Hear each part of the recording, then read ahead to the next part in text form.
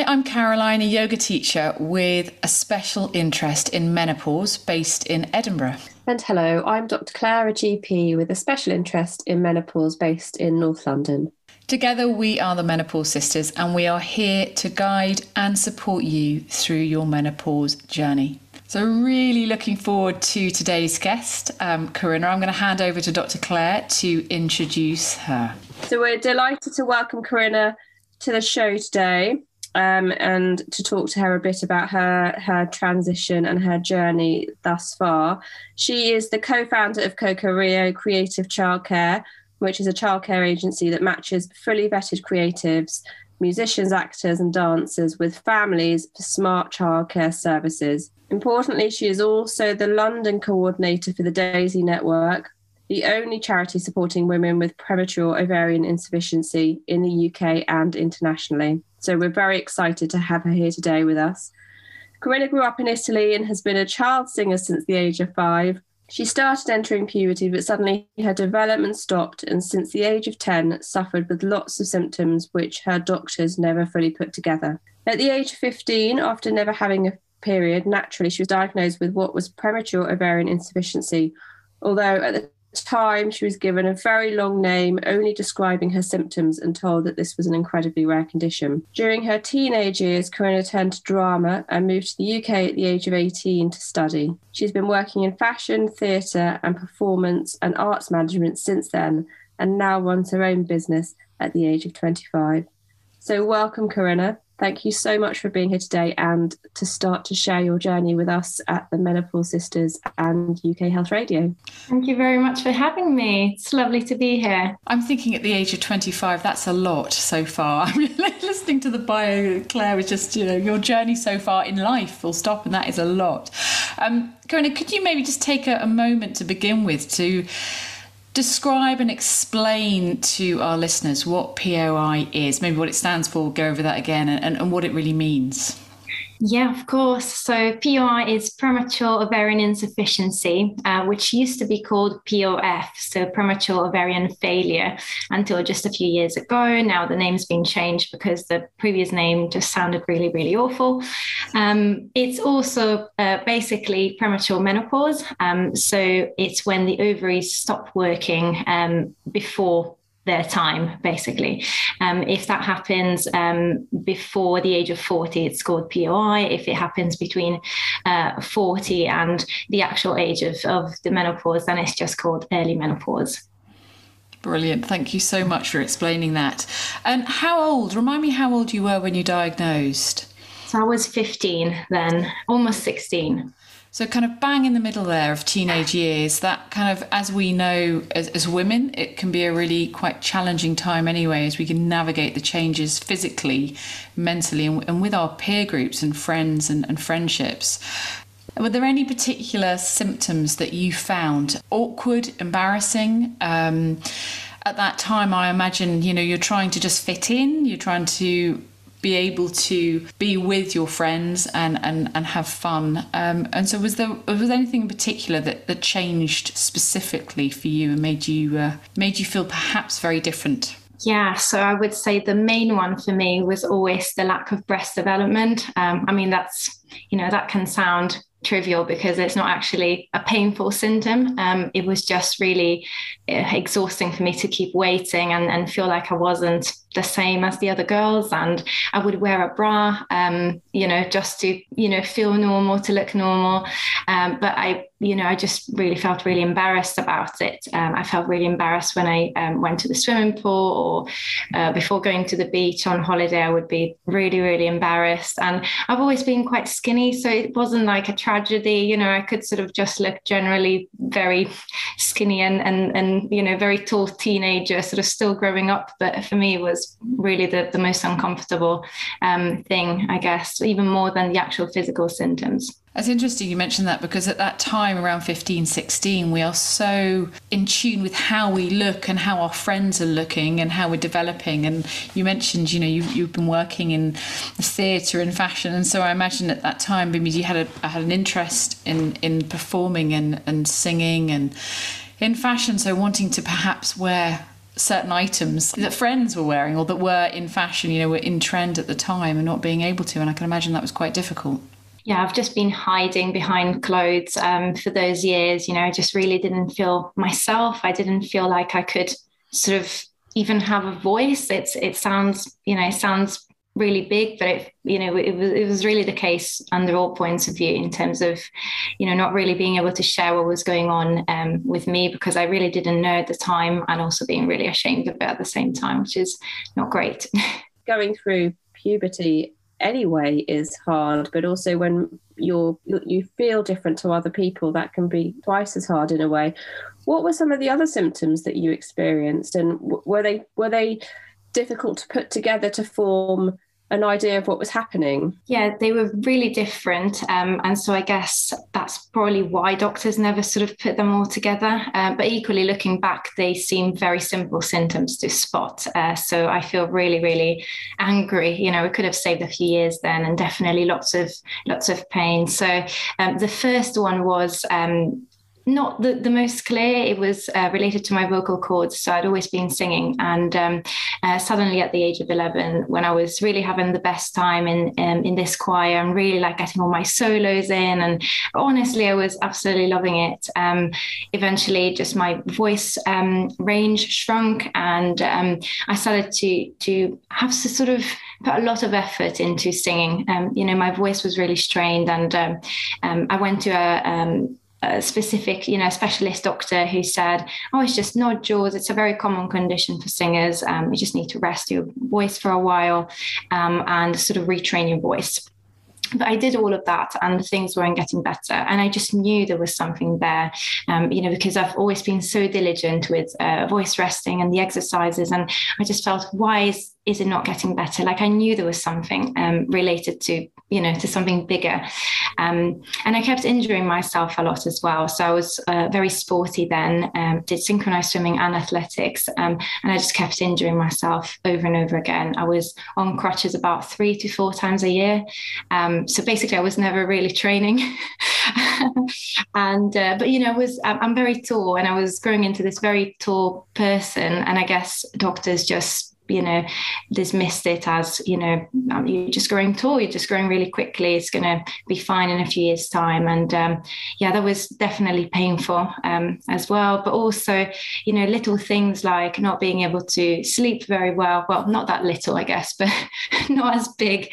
And I also had lots of migraines, anxiety, mood-related issues, but also heart palpitations, which I was referred to a cardiologist for at the time, and obviously they didn't see anything. And now, knowing more about the menopause and POI in general, I can really see how all these things were connected. But at the time, they were really never put together, not even when I actually got diagnosed. So it's incredible, isn't it, when you think of all these individual symptoms being collectively being caused by one thing, essentially. What age were you when you first started to notice some of the physical symptoms? Yeah, I think it was about 10, possibly even slightly earlier, with sort of mood related and sleep related issues.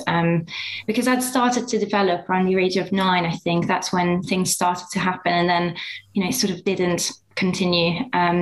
So now looking back, things like migraines and sleep and mood issues were, have been there for a very long time.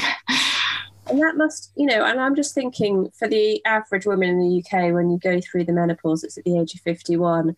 And obviously there's a lot of chat about the menopause at the moment. And there is obviously quite a lot of misinformation, but women are starting to become more self-educated and self-aware. But then I think of you at the age of 10 or 11 going through this on your own. And actually, how could you have been self-educated? What could you have done? There's not much you could have done differently, really.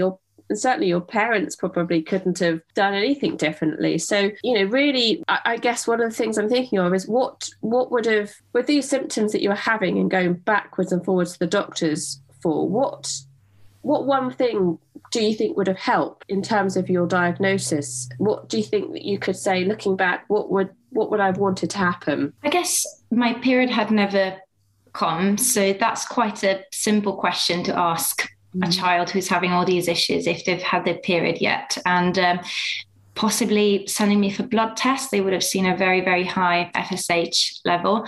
I think that's quite a simple way to diagnose POI. And, obviously maybe not straight away, not the first year of symptoms, but, knowing that they were persisting, I think this should have happened much earlier than when I was 15. And as you say, it's really difficult at that age because you just assume this is normal because, you've never really been an adult or gone through puberty before. So I just really assumed that was normal, just feeling really horrible. Well, everyone else tells me they're also feeling horrible. So I guess I'm just going through puberty, And menopause is often described as a second puberty, isn't it, at the other end? And actually, this is something we've talked about between ourselves is, within education, children learn about puberty, and what's going to happen in their teenage years, but they're not taught about the other end, that kind of almost second puberty. And actually, I wonder if that had been in the kind of education system, if that had been mentioned, there would have been a light bulb moment, maybe not with the mix of symptoms you had, maybe not for your age, but actually just bringing that awareness to young people could potentially help future generations. Yeah, absolutely. Even just doctors being more aware that this can happen at any age. But equally, obviously, I could have maybe linked the dots. My family could have also. My mum was going through the menopause at the time, and she also didn't receive amazing treatment then. And I think she wasn't fully aware of all the symptoms or the extent to which all the symptoms can really have an impact. So I think there's still a lot to be done. And this was a while ago, but things are definitely looking better now. But if people just know what the menopause is and what POI is, I'm sure they can really help their friends as well, not just themselves if they're going through it. And the statistics, the numbers are low, but they're not insignificant, are they, Claire? Yeah, no, and Corinna, you can tell us about this because actually you are one of the London coordinators of the Daisy Network. Tell us a bit about that and kind of numbers of POI that you know of. Definitely. Yeah. So the Daisy Network is the charity supporting women with POI. And I stumbled upon it on a very random occasion. I wasn't really pointed to it, unfortunately. I wasn't really told about it. I wasn't even told my condition was called POI.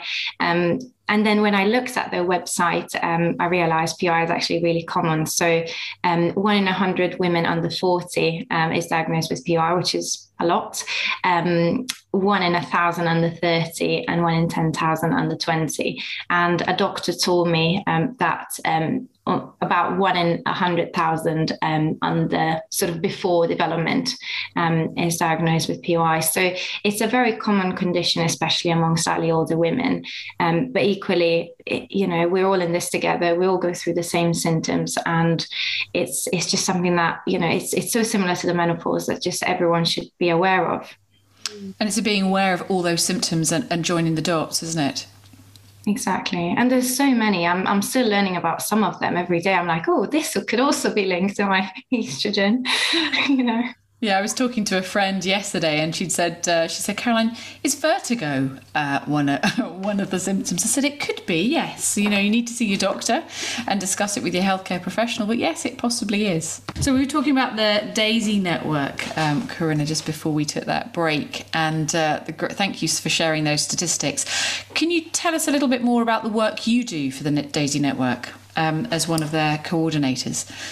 Yeah, definitely. So there's lots of coordinators all around the UK, but also around the world now. And what we do is we just try to be the sort of point of contact for women in our area. So we offer all sorts of meet and greets for social purposes, nothing specifically medical, although the charity does offer medical advice, and there are some medical advisors on the board and some live chats and all sorts of support there.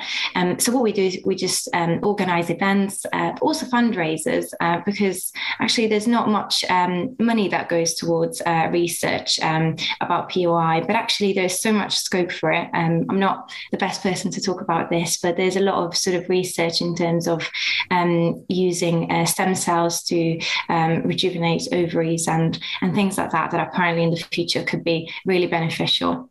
It's some amazing work that you all do, actually, just to try and raise awareness of what is like you say, the menopause is not talked about enough. It's talked about more than it ever used to be, but certainly with earlier menopause, it's just raising that awareness and having a point of contact, because I imagine going through this at a younger age, like we've mentioned, is fraught with difficulties. Can you give us an idea of what some of the things you hear, or maybe share some of the feelings, sort of the psychological symptoms that maybe you had and that you hear from others? Yeah, it's a real variety, but I guess most people feel really ashamed to talk about this with other people. So having a support, community or group where you can really be honest about how you're feeling, and even ask very personal questions like, how do you approach telling people about your diagnosis, telling your partners, telling your partners' families, and so on. How do how have you done it? Just to offer some sort of human, honestly, just human advice. That's really, really helpful. Some people get very bad sort of psychological symptoms as well. And obviously we always recommend to seek psychological support as well. But also practical things like, where do you put your gel? Very, very simple questions, are not necessarily too medical, but they are kind of related with all treatments and different things that we have to remember to do in order to cope with our symptoms. So it's just so nice to normalize this. If I am to talk about this with someone who doesn't have POI or doesn't know much about it, they will interact only to a certain extent. But actually talking to someone who knows everything about it and it's their normal makes me feel normal as well. And I think that's really, really important, because doctors sometimes tend to sort of keep it very medical, and it's obviously their role to do so, but when all your body and all your sort of mental health as well is impacted by something, it can be really alienating to feel so medicalized, and it's just really nice to get out of that and sort of embrace it more as a holistic. That's just me. That's stuff that I have to live with. No, I can imagine. And actually, we talk a lot about connection, don't we? Regardless of what age you are when this happens, it's so important having connection and chats with other people, because that's what can help, help you know that you're not alone, actually, and be able to, like you say, speak to people that have an understanding of what you're going through, even if the experience is very different. There's an understanding there as well. You mentioned your gel there, where someone can come and sort of join groups and chat about what that might be a question, where to put the gel, and it just made me think about the health risks of early POI. I don't know if you're able to share perhaps a little bit more about that for us, Corinna. That would be really, really helpful for our listeners to hear. Sure. Yes, actually, that's something that's not talked about enough. I think there's a lot of focus on the fertility side of things, because obviously there's stuff that can be done about it, but equally it's big impact on life. But I don't think there's enough focus on the health risks that people need to really be mindful of. So it's not only symptoms that you have on a day-to-day basis that you have to control and make sure you take your HRT for, but it's actually your future health that's at risk if you don't take it. And this is really important, because there's all sorts of theories online whether you should or you should not use HRT, but actually, unless your medical professionals advise against it, you should really, really listen to them. And the main ones would be heart health, brain health, and bone health. So I was actually told about bone health from the beginning, and given vitamin D and calcium at the time. And also something else you need to do aside from taking these supplements is also checking that your bone density is okay. So DEXA scans every now and then are really recommended. But I was never really told about brain and heart health. Well, actually, they're very much linked to estrogen levels. So sometimes, if you have symptoms, possibly it could mean that your dose need to be sort of tweaked or changed. And that can also mean that, you're potentially putting your future self at risk, not just your sort of present self with all sorts of symptoms. Did you start HRT relatively early in your journey? Yeah, so I did. So I was given both estrogen and progesterone, though, which apparently shouldn't have been the case because my breasts hadn't developed yet. But I was given that in very, very small doses. And that was extremely frustrating because I just wanted my period to come and to sort of fully develop. But I now appreciate that was done for a reason, to make sure everything developed properly. But I was very quickly moved on to the birth control pill.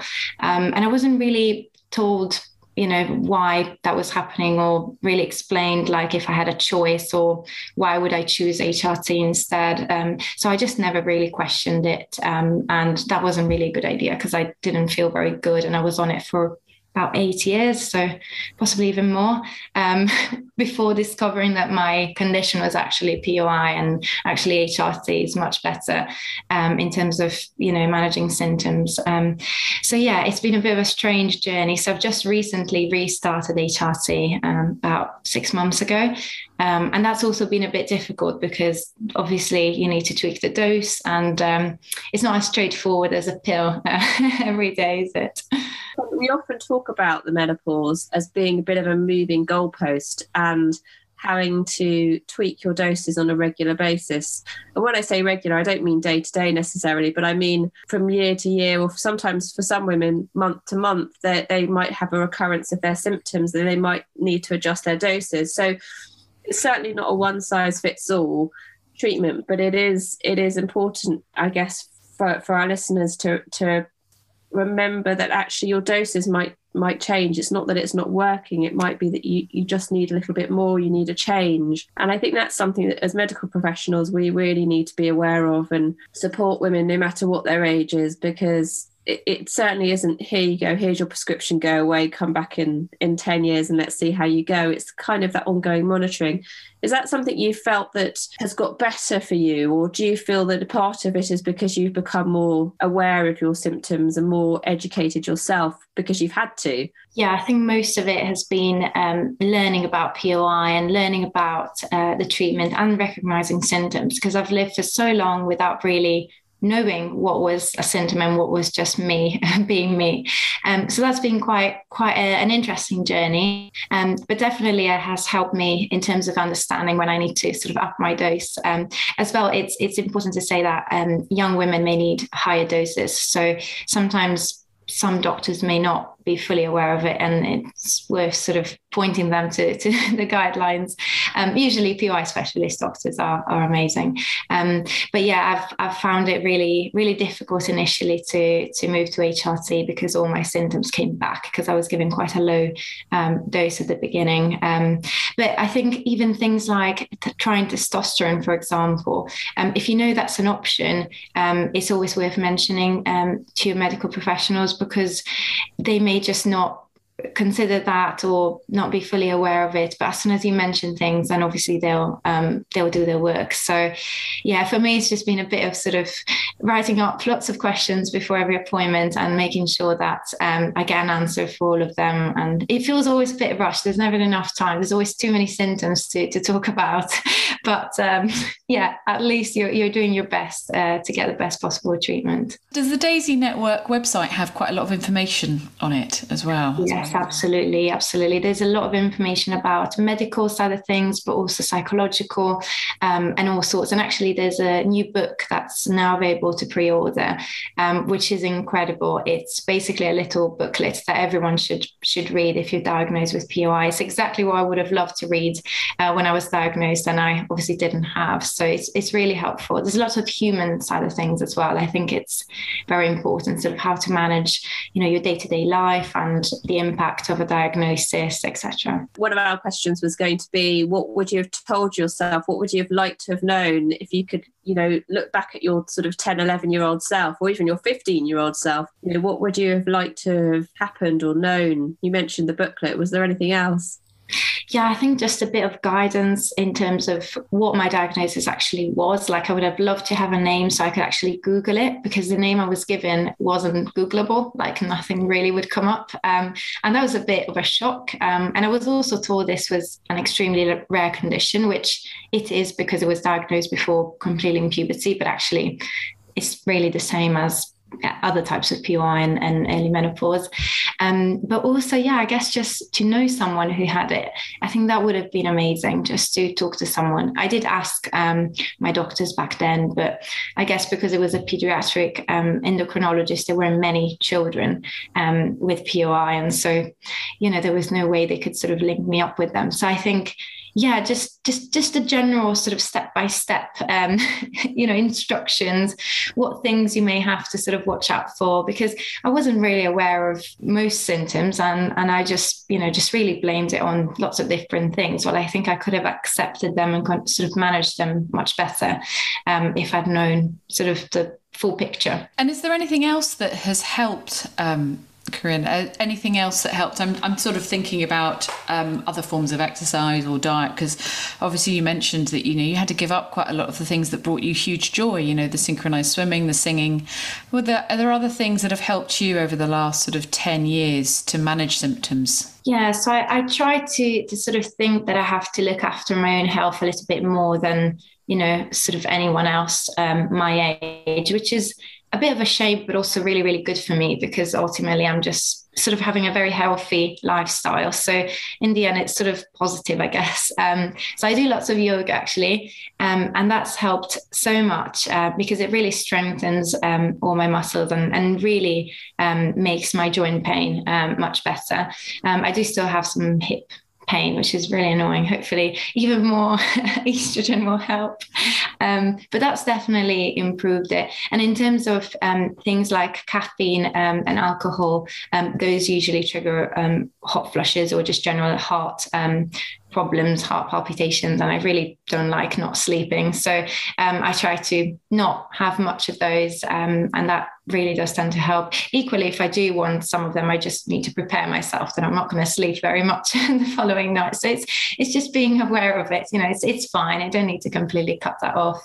But other than that, I really just try to look after myself. Ultimately, some sacrifices are easy to make as long as you have a decent sort of quality of life, and everyone's priorities are different, but for me, feeling strong, I guess, and not feeling pain in my body has really been my main my main source of compensating for what's happening. I think it's really important, like you said, you mentioned there, sort of almost giving yourself up for maybe not a great night's sleep or some symptoms for when you do treat yourself to some caffeine or some alcohol. And we're both huge advocates of not trying to say no to everything, not trying to cut everything out, but becoming really aware of what the triggers are. I can empathise with the joint pain and the muscle ache. And I know if I have a bit of sugar or alcohol or caffeine, I'm going to pay for it later that day or the next day. So it's as you say, it's just finding that balance, isn't it? Just finding a balance between what's helpful, what isn't, and then also trying to find some joy as well. Yeah, it's hard to do if you don't know all the symptoms. Like if you so I use the Balance app, for example, and there are so many symptoms, and I just realized even things like my IBS got much worse when my estrogen wasn't right. And had I known this 5 years ago, I wouldn't have gone gluten and dairy free for 2 years, it would have been so much easier to manage. But it's, as soon as you know all these little things that trigger you can really work around them. We often talk about the Balance app, don't we, Caroline? Because it's just one of those great tools which, you can input your data, you can print it out for your doctor, you can present it to your doctor. And we've actually spoken, haven't we, Caroline, about how you can have these questions and you can have stuff lined up for your appointment so that you go in armed and ready to have that discussion. And then if you've got the Balance app and all the data you've got on there sort of readily available, that can be really helpful. It's a good tool, isn't it? I think it's incredibly helpful. I mean, I've used it, and it's really lovely to hear that Corinna's used it as well. I know Dr. Louise Newson will be pleased to hear that we're talking about it again, because actually, for me, it's on my phone. Unfortunately, I am still wedded to my phone.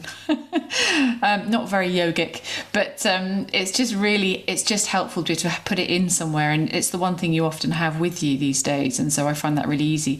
I know lots of women who like to write the symptoms down. They maybe have their notebook by their bed or have a journal where they can write things down, and feelings. Sometimes that can be really, really helpful if you suffer from anxiety or worry or insomnia. Having something by the bed just to be able to kind of almost, it's like a download next to your bed, and sometimes writing can really, really be helpful.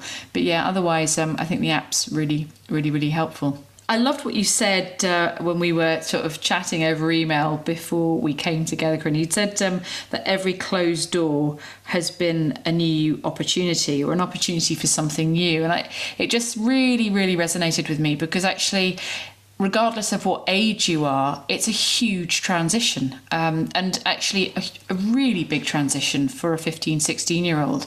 And I just loved that positive line that, actually you've made it in some way work for you, even though you've had a really difficult time. There's been layers there of a lot of symptoms, having to give up some of the activities and hobbies that you really, really enjoyed, but you've found a way through it. And I'd love to hear about some of the new opportunities or doors that opened for you. Yeah, I think it's really important to talk about this, because sometimes we can just be a bit pessimistic and just negative about, diagnosis, especially with others. Like when you tell others, they'll be like, "Oh, poor you, I'm so sorry." And actually, I don't want you to be sorry. It's just, a card I've been dealt, and I have to sort of work with it. There's much worse things in life.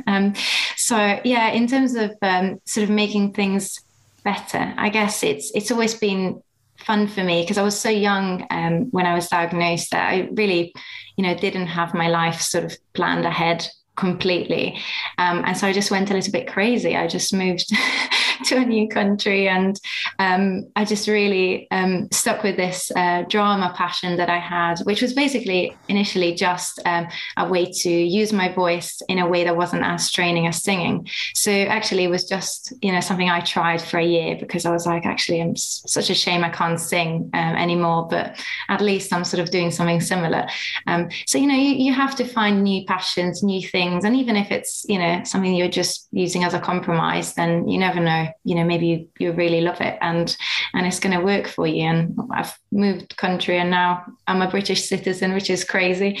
So, just things happen to you, and they will be good as well. So not just necessarily bad. But I think at the time, when you have to give up things you love, that's really, really tough. And maybe I've been really lucky, because I was so young. I was, really able to reshape sort of my life. Well, if you're already established in your own sort of way of doing things, it can be much harder. But I think even things like working in fashion. So I've worked as a model, so I did lots of runway shows, and it was obviously great fun. I was a student, I was really young, and just great way to meet new people and to sort of learn about the world.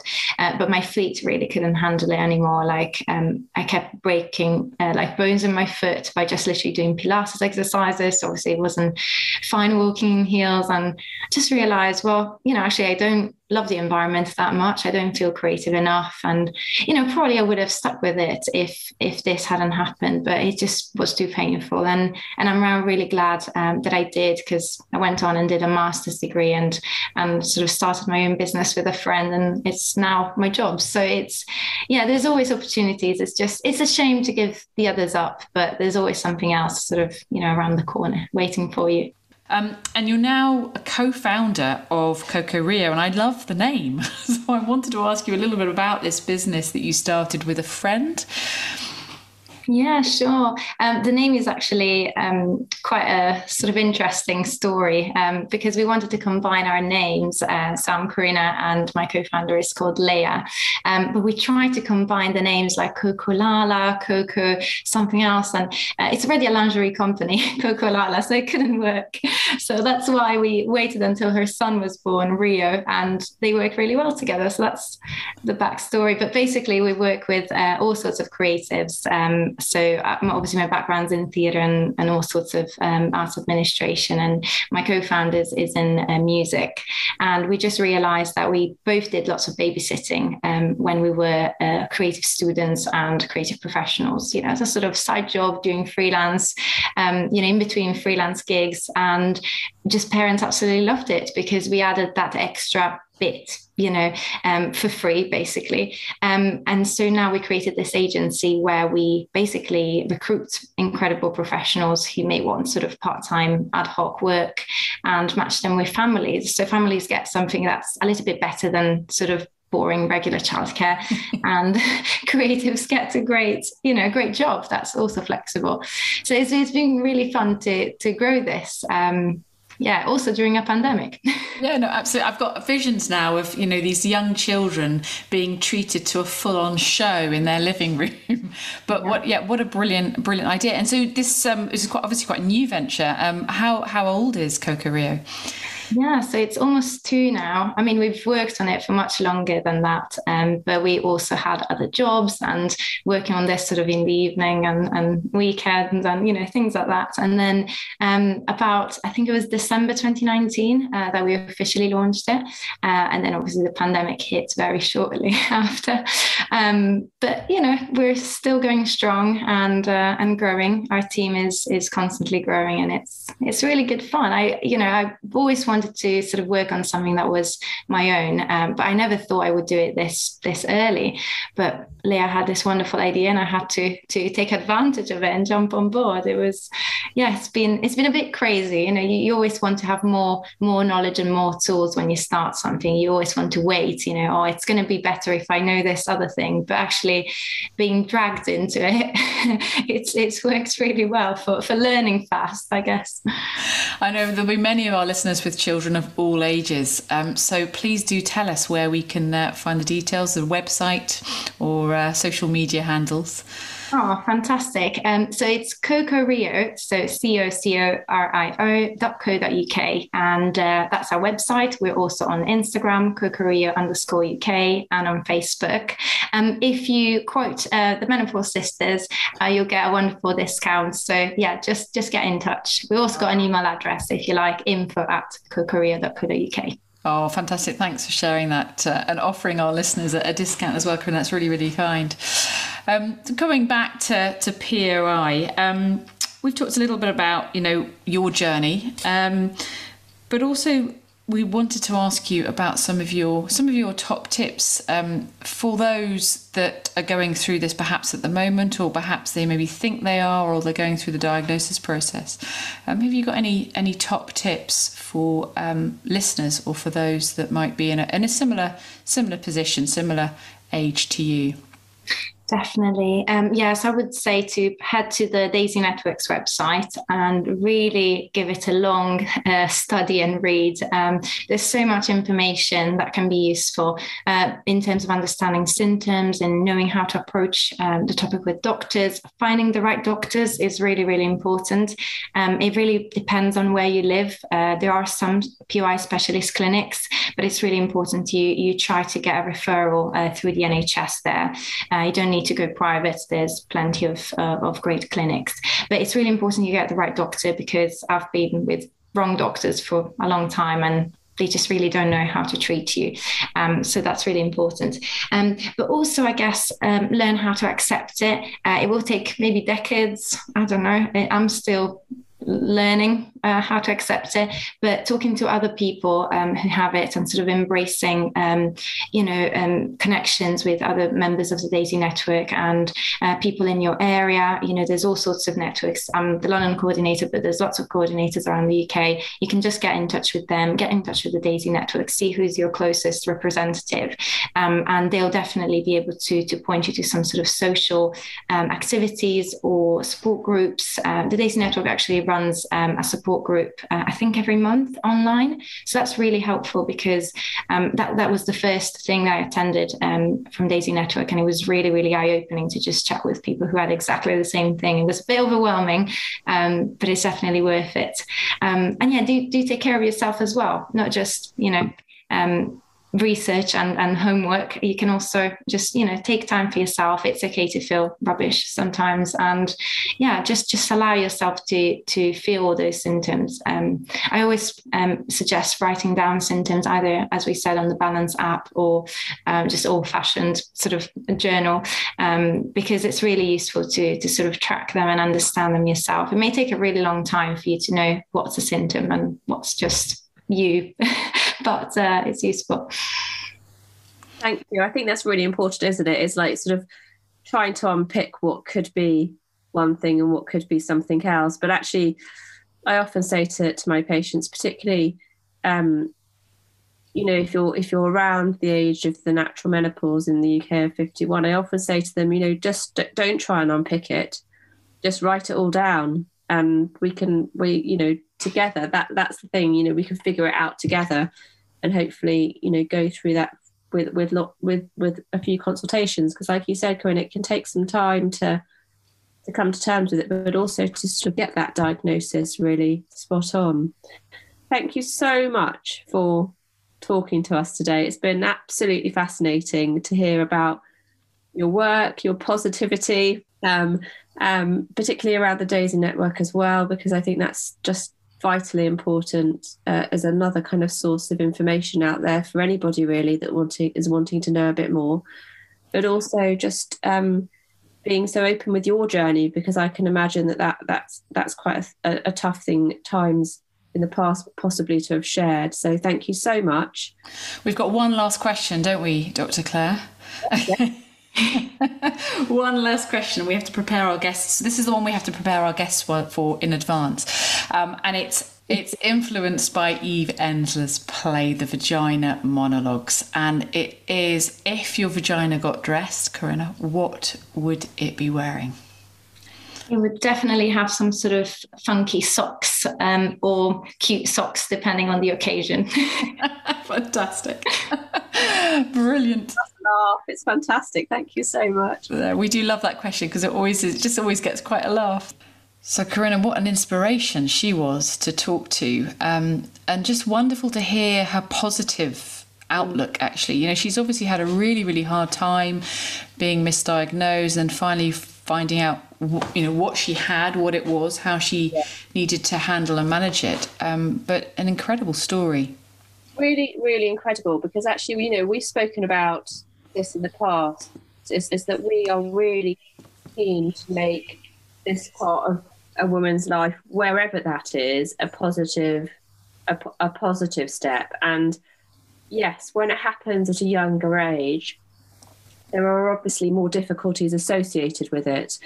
It's more of a taboo. It's not spoken about, certainly at that age group. And you heard from Corinna talking about how she felt different to her peers. When you're already feeling sort of slightly wobbly going through that stage in your life, and then you're thrown another huge curveball, it can be difficult. But hearing that positivity, I think, is really important, because there's a lot out there that people and women can do to help, just to try and educate themselves, but also to get the answers they need. Often we talk in yoga philosophy how negative feelings or negative thoughts can be treated with opposites. And actually, when we're feeling rubbish, or we're suffering from anxiety, or we're just not feeling great about ourselves physically, mentally, whatever that might be or look like, I try to call on that and that yoga philosophy, because actually, it's just remembering, how can I turn this on my head? And I realised for those that really struggle with their mental health, that is not an easy ask. That's not an easy thing to do. But just to have that in the back of your mind, is there something that brings you joy? Is there something you can turn around in some way? As Corinna had said, she'd closed, certain doors had closed, and yet she'd found it to be an opportunity for new things, for new ventures, for new activities, new hobbies. That new connection, we always talk about connections, don't we? That whether or not that's a social connection, talking to peers, or whether that's forming a new connection, doing a different type of work, doing a different type of job, or starting something new, those connections can be vital. It's particularly if they are the ones that give you joy, or at least, she was great in talking about how she wasn't sure whether or not this was the right time of her life to be starting a new business. There was always another thing that she needed to learn beforehand. But it just epitomizes how you can just jump in and learn as you go, particularly if you've got that positive attitude, which she has in abundance. I'd love to ask you as well, Claire, have you seen many patients over the last sort of 5-10 years in your work as a GP, and particularly now as a GP with a particular interest with menopause and post-reproductive health? Have you seen many cases of POI? I've seen a handful, to be honest with you. It is reasonably rare. I mean, Corinna spoke about those statistics. It's not as rare as we once thought. But I think I actually think, I wonder how many we're missing, partly because, you know, all the symptoms that we are better at putting together in terms of the menopause at the age of, you know, 45 and upwards, it sort of makes a bit more sense. And I often tell my GP trainees, always have the perimenopause in the back of your head when a woman is over 40. But actually, having done this interview tonight, I think, you know, we should just have it in the back of our minds all the time. But yeah, I have seen a few, and Corinna's symptoms were very typical. The joint pains, the change in, you know, her ability to sit. It just highlighted really for me those very specific symptoms that might go unnoticed, or might just be, you know, oh, your vocal cords have changed, you've got nodules. Well, why have they changed? What has happened? You know, really thinking about each symptom, and then if you have to, writing them down, you know, write all of that down. And for me as a GP, that's what I do a lot, is just if I see someone that I'm not quite sure of their diagnosis, it's writing all their symptoms down and looking at it on paper, going, what is going on, and identifying that. Because actually we are probably missing quite a vast amount of young women that are having an earlier menopause, and we shouldn't be, really.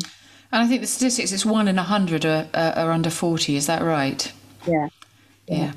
So that's, you know, that's quite a large number, isn't it? 1 in 100 under 40, 1 in 1,000 under 30, and 1 in 10,000 under 20. So those numbers are not as small, I suppose, as we might think, but actually just having that in the back of your mind, whatever age you might be. So with all the information that's available now to healthcare professionals, particularly the 14 Fish course that's free to all health professionals now, there's no excuse really not to know about this. I mean, I know, you know, it's hard because as a GP, there's a lot you need to know, but this is something that I think needs to be prioritised, because it's going to be happening to 50% of your patients, and actually, if we like Corinna said, if it's happening earlier, there are much more serious health implications associated with it than if it was happening at a more average age. So we've come to the end of another show. Thank you for joining us